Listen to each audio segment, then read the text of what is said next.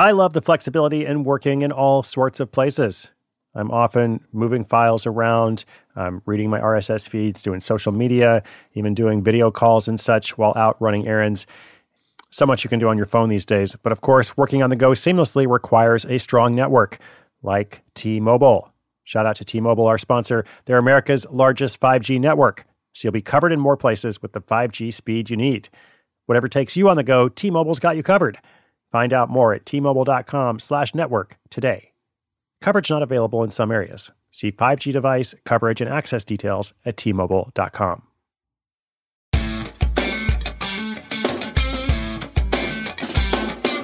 I told this story a few times of my friend Brooke Thomas, who was working in the field of physical therapy in New Haven, Connecticut, and found herself out of work for several months at the start of COVID times.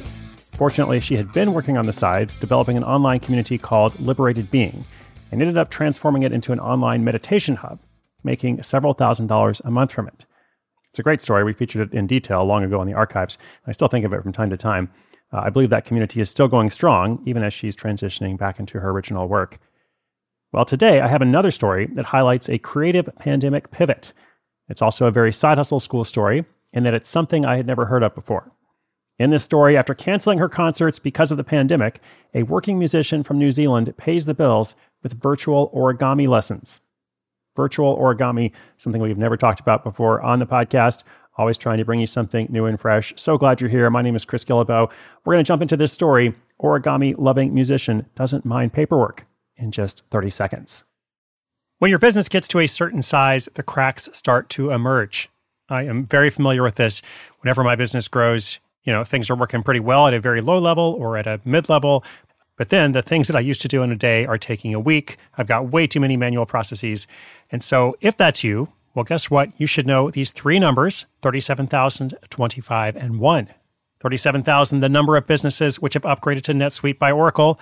25, NetSuite turns 25 this year. That's 25 years of helping businesses do more with less, close their books in days, not weeks, and drive down costs.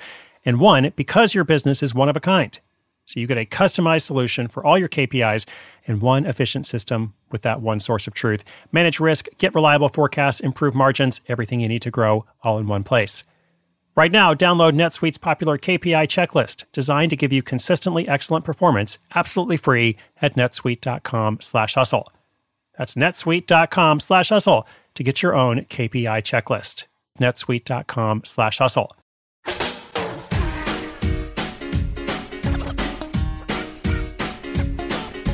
Kat McDowell's love for origami bloomed as a young girl growing up in Japan.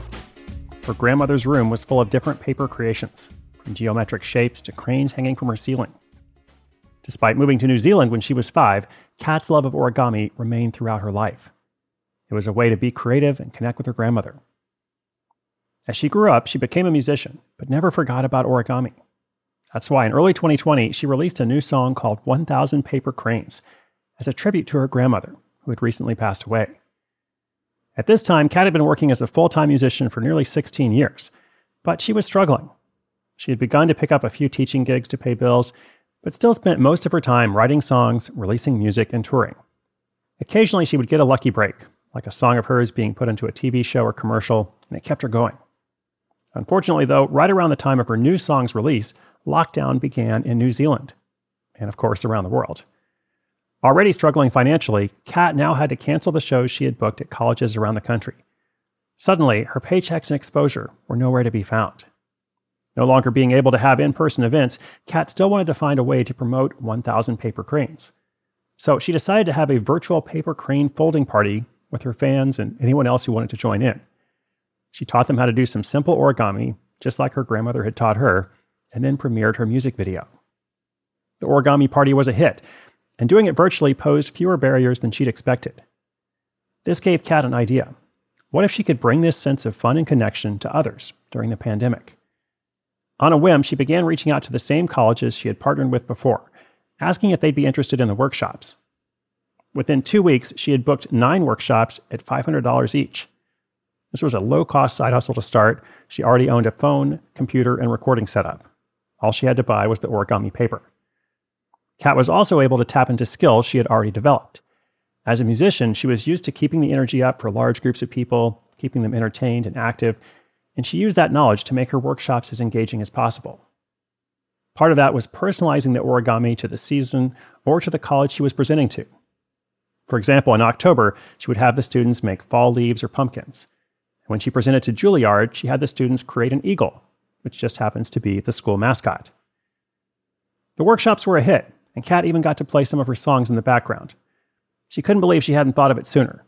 But I don't blame her, because who would think of virtual origami?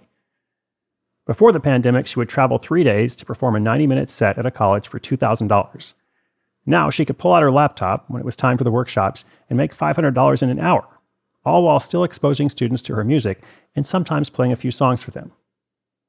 A few months into the new project, Kat decided to invest $1,500 into creating origami promo kits that she used to pitch herself to colleges more formally. It was her first big investment into the business, and it quickly paid for itself, with 3 colleges booking her after getting one in the mail. She also began making videos on her YouTube channel and live streaming origami sessions on Twitch. These techniques have helped Kat to gain even more of a following. In 2020, Kat made $8,000 from these impromptu workshops. She loves that she's been able to help people relax and take their mind off the pandemic, even if just for a time. She's had to bump her price up to $750 due to increased demand. Customers have told her that whenever they search for origami workshops, her business comes up. However, since not many people search for that phrase, she's planning on spending some money this year on Google AdWords. Kat never imagined that her passion for origami could unfold into a side hustle. As a musician, she hasn't ever had a stable income, and the pandemic made that even worse, with all of her shows being canceled. Yet, by leveraging her skills, connections, and passion, she was able to create an all-new source of income. She's also thinking ahead.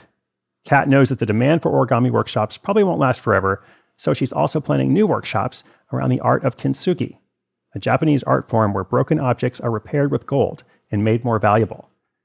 She now believes that her art and music are destined to be intertwined.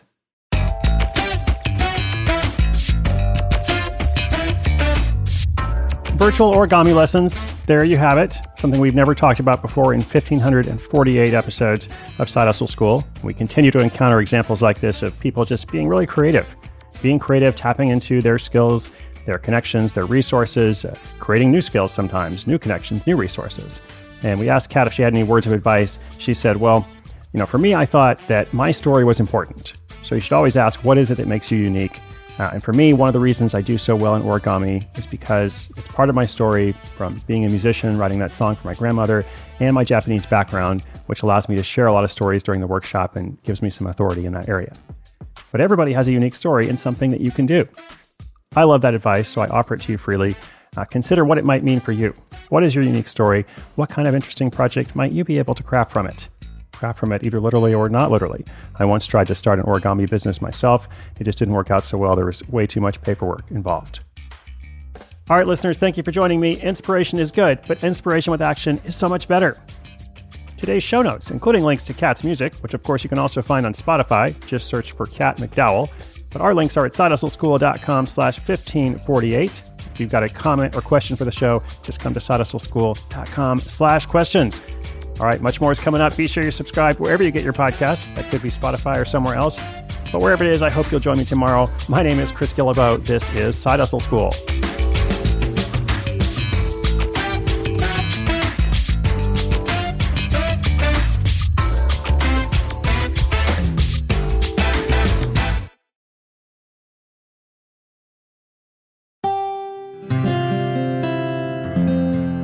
From the Onward Project.